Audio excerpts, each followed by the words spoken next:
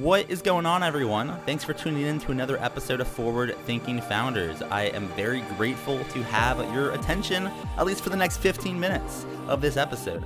Forward Thinking Founders is a podcast where I interview pre-seed and seed stage founders about their products, what they want to build into the world, and why. We dive into how they spend their time, what's their vision, what's the origin stories, all these things, so you can learn all about what's coming tomorrow. Because these companies haven't hit critical scale yet. Most of them haven't hit product market fit. These are just early stage companies, and the big question is, what can this be? And in this podcast, we bring that out. So with that, I really hope you enjoy your time listening to today's episode. And I've already done 200 plus, so if you like this one, listen to some of the other ones, like with Imadi Kund, Austin Allred, Leah Culver. We have great interviews, so check it out, enjoy the repository, and for now, let's get into today's episode. Here we go. All right, how's it going, everyone? Welcome to another episode of Forward Thinking Founders, where we talk to founders about their companies, their visions for the future, and how the two collide. Today, I'm very excited to be talking to Hayoung Park, who is the creator of Hype. Welcome to the show. How's it going? Hey, thanks for having me. I'm doing great. Glad you're doing great, and I appreciate you being open to come on to talk about Hype. For people that don't exactly know what Hype is, can you tell us what you're working on? Sure. So Hype is the social bidding platform for exclusive releases. We partner with brands and launch exclusive release auctions and allow for users to bid to amplify and dictate true value at the first point of sale publicly. So, for example, if a brand like Chanel wanted to do a limited edition 50-pair sneaker release, they would still do the manufacturing and list it on Hype. At the end of the 7 days, the top 50 highest bidders each get to buy one pair at their highest bid. But during the auction, we only ever show the highest dollar bid and a username that's linked to the user's Instagram. By doing that, we provide inarguable legitimacy that's virtual and digital and global. But we also shift social validation, which is currently very micro-personal and very local. And we put it to a global scale. So you're not just showing off in front of your friends on Instagram or people that you see in person, but now you're showing off in front of the rest of the world, competing against different celebrities and influencers across all verticals and niches. I feel like you're living in the future, and you're just telling us what the future is going to be like with this. This is awesome. I'm excited to dive in. So just to make sure I understand, let's actually go through a flow. So let's say, I don't know, someone, a popular brand, Supreme, let's say, for example, drop some sneakers. I don't even know if they have sneakers, but just roll with me for a second. Let's say they drop some sneakers. And I want to get them, and they drop them through Hype. Can you kind of walk through the UX for me, like the experience that I would have? Like, would I bid on the sneakers and well, I mean, yeah, I guess, can you show me, like, how would I go through the process to get one of these and go through those dynamics? Sure. So the releases on Hype are only available once and only through Hype. So if you want them, you have to come bid. When you go on the website, you'll first see what Hype is what Hype is about, and you'll see like little GIFs teaching you how to use the platform, but it's pretty straightforward. After you go to the releases tab, you'll see just like a couple tiles of different releases that are going on. Then when you click on it, you'll first see the product, and then underneath is a dollar sign with the highest bid, and then next to it is the username of the highest bidder, and then you have your current bid and then the opportunity for you to submit a new bid. So there's only one place on the actual platform where you can type, and that's just your bid. So during the auction, you only get to see the highest dollar bid and a username, so you don't know where you are in the ranking. So for example, if there's like 10 pairs of shoes from Supreme, we're only showing the highest bidder. So you kind of have to take the risk, if you're not trying to be the highest bid, to kind of guess where you could be on the list of winners at the end. And that is such a smart idea. Can you tell me how you kind of came up with that idea of, you got to be in the top 50, but we'll only show the highest bidder? How'd you come up with that? That's super interesting. Yeah, so the whole story of everything kind of goes back to when I was 12, and I wanted to wear Jordans and play like Mike, and my mom wasn't willing to pay for them, so I borrowed $50 from my mom. But before I borrowed it, I had a seller for a pair of Jordan 6 Oreos that I wanted to buy.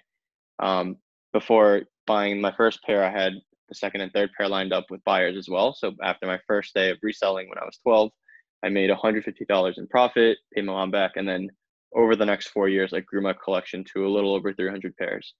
And that was kind of when I was realizing that this market is super outdated. Some of these brands have been around for centuries, and they've been constantly innovating on the product, but the pricing and sales aspect of it has been same since the beginning of mass production. It's been a flat price in an attempt to capture such a dynamic market where the value creation and amplification was happening in the secondary market. So the brands at the first point of sale physically couldn't capture any of this additional value directly. That was always frustrating to me. And there was a couple other after trying to capture the value in the aftermarket companies, but none of them had worked directly with the brands. So I started to kind of brainstorm where Hype could fit in and what kind of value we could provide to the companies and the consumers. And through interviewing, I think we interviewed a little over 300 potential users on what they liked the most. And because we were optimizing for the person that was going to be aiming for first and the person that wants all the ego from being first and being at the top of the list, we decided to only show the top bidder and bid to kind of optimize for that kind of behavior, and then to put that person on an even more of a pedestal. And talk with me about the incentive for a brand. So let's say I'm a D2C brand and I have a drop, and let's say I'm like good enough to be listed on Hype. Like what are the incentives for the brands versus just going straight through their other provider? Like I obviously I'm not super positive how all this world works, so feel free to get basic with me, but I guess why would a brand go through Hype? Right. Yeah. So that was like the question that I had when I was starting all this, and I was like, oh gosh, like these brands are like multi-billion-dollar brands. Why haven't they done this yet?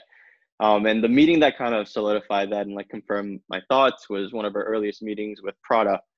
Before the meeting started, the director sat me down and was like, hey, we know what you're trying to build. We love it. We've been trying something similar internally for a couple of years and we can't do it ourselves.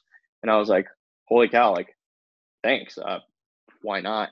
And he said, well, every time anyone walks into a store and he sees any logo, there's an expectation of price, product, and value that you're going to receive. The brand can't break that promise by themselves, so they need to collaborate with a brand whose identity is just doing that, which is what Hype does. And also, a brand can't increase prices to capture that additional revenue of whatever Hype is going on, because if they do, then they're using that price as a signal for how cool it is and how much attention it's worth, and therefore they're setting up every release after that release up for failure because it physically can't hit the expectations of value ever. The chance of that happening is almost zero because no one can predict the market. So for the brands, it's an opportunity for them to break those expectations and capture more of the value that's out there. But the other side of that is because Hype does releases in every industry, from fashion, art, vehicles, experiences, cosmetics, consumables, and pretty much everything in between that we see as vehicles of culture and status. We're able to curate different niche audiences that are ultimately interested in the same thing. They just don't know it yet. So they're much more susceptible to cross promotion. So we take the different exposures and different tight knit communities from one sector to another where they're more inclined to buy and they do buy. Can any brand launch through Hype, or is it, or not launch, sorry, launch a new product through Hype, or are you selective with the types of brands, and either way, like how do you know who to let on to launch? Yeah, so for the first couple of releases, our first one is going to be July 1st. For the first couple of releases, we're curating them pretty selectively. We have just a couple sheets of metrics and factors that we look for, and whether or not the brand has like a cult following, whether it resells in the aftermarket, where they've naturally gotten celebrities and influencers to wear it and actually like it, and things like that. So for the foreseeable future, we're very carefully selecting and curating the releases, but later on we plan on letting any brand use it to kind of scale past this niche exclusive luxury space. And what would you say? There's something going on with just this market that you're in on a high level. I don't know if you would call it D2C. It might be like a subset like streetwear or something like that. But like this market is kind of blowing up. Anything in D2C.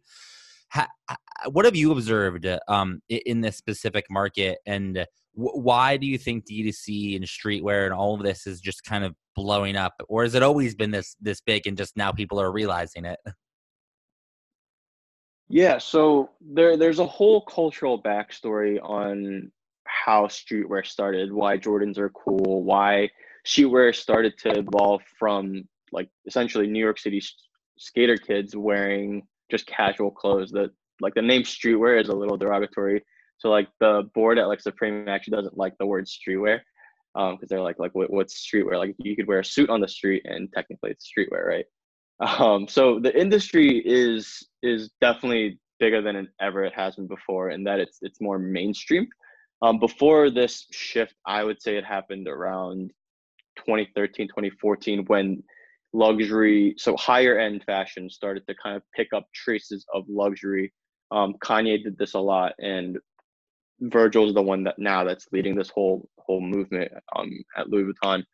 But the the general market accepting streetwear, I think, is because it embraces more of like an individual form of expression than does higher fashion or just like general market fashion.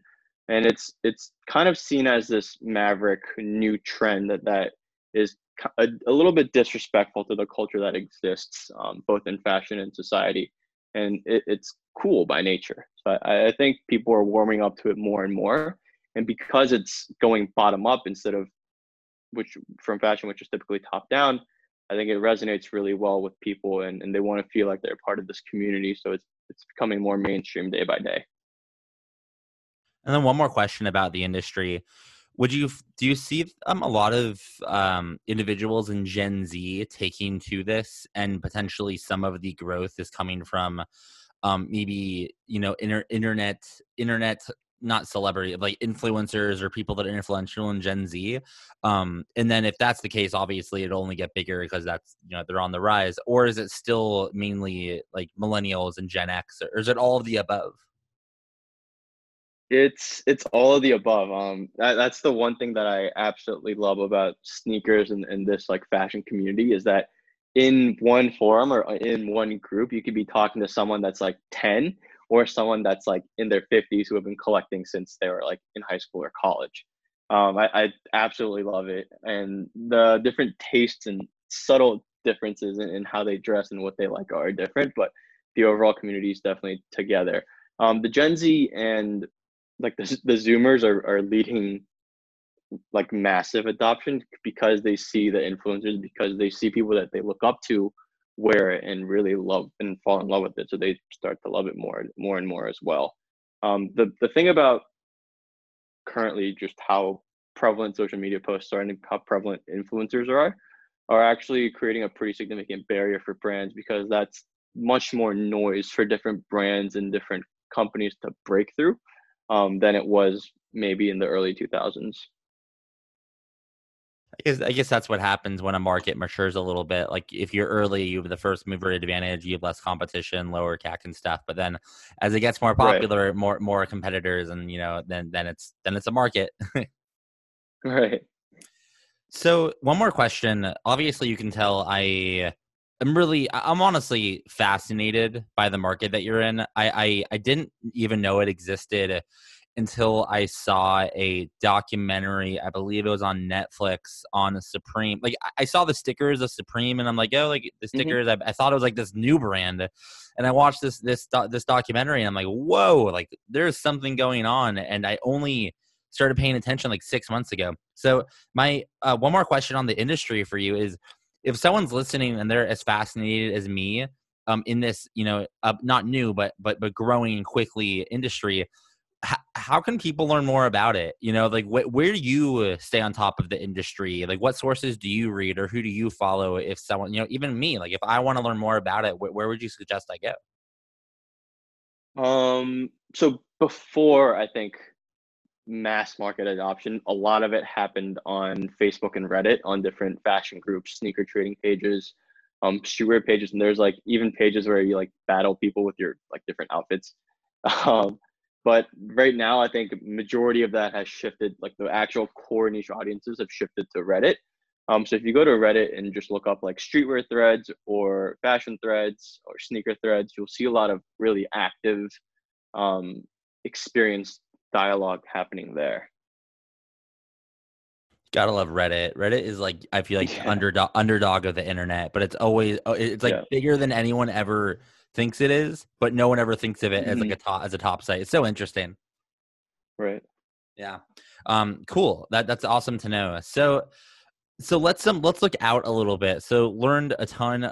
Well, actually, sorry, a couple more questions on the actual product, and then we'll go to your vision for it. hmm So just to make sure I understand, so a brand launches through Hype, and I want that product, and let's say it's, I don't know, sneakers of a brand. I see that the top bid is, this might be high or low, I don't know, but like hmm $500, let's say, and I'm like, oh, if the top bidder is $500, if I put in $200, I bet you that's in the top 50, but I don't know until it closes. So ultimately, what I put in the $200 or 250 or whatever, and then just hope it closes with me in the top 50. Is that ultimately kind of how it works towards the end of a bid? Right, right. That would be kind of the mindset and the flow for the bidder that's trying to get the lowest price possible and not go for number one. Well, this makes me think this is very smart because it also helps a brand determine their value without it happening directly through them. And I believe you alluded to this already, but like if a brand's charging, I don't know, $100 for X, and they go through Hype and they actually find that the market value is closer to 150, that's like even market research. Like, it's like, that's kind of interesting. Do you find Hype could be used in that way too? Yeah, absolutely. A lot of the brands that we're working with, like honestly, don't know how to price their goods because they can do all the market research that they want. But if they, let's say for example, one of our beta brands, Icy Rabbit, they typically do like a t-shirt for like $42. They released it and then they never repeat their release, so they never restock. And then in the aftermarket, Haley and Justin Bieber wore it, just like, like completely naturally. And then the resale for that small streetwear brand shot up like 3 to 4 times. Um, so they were like, well, like what do we do with this information? Like how do we go forward? How do we actually use this to benefit the rest of our lines? And so Hype for them is a bit of an exercise where they can test the boundaries and test the limits to which the price, which measures how cool they are, goes to better improve the rest of their company and better promote the rest of their brand. Got it. Yeah. Super, super smart. So let's look out 10 years from now, 20 years, however far you want to look. What would you say Hype will look like? Or in other words, what's your big vision for it? Where are you rowing to every day? So Hype starting off, we want it to be like this super curated, super exclusive release platform for all sorts of things. In the near future, we're doing clothing experiences. Well, that's put on hold for a little bit, but art, consumables, and cosmetics. In the future, we want to scale up to bigger things, so cars, boats, bikes, yachts, houses, things like that. After that, when we decide to kind of let go and let the reins loose a little bit. We want to be able to provide Hype for any brand that wants to use it, where they can list it on their site, and then but it also gets featured on the Hype site. So think about it like Amazon, where there's hundreds and hundreds of products that are up for sale, but on Hype there'll be auctions. And then on the homepage, we'll be featuring different top auctions going on, by industry, by brand, by category, or by price point. And that's kind of what we're looking at now.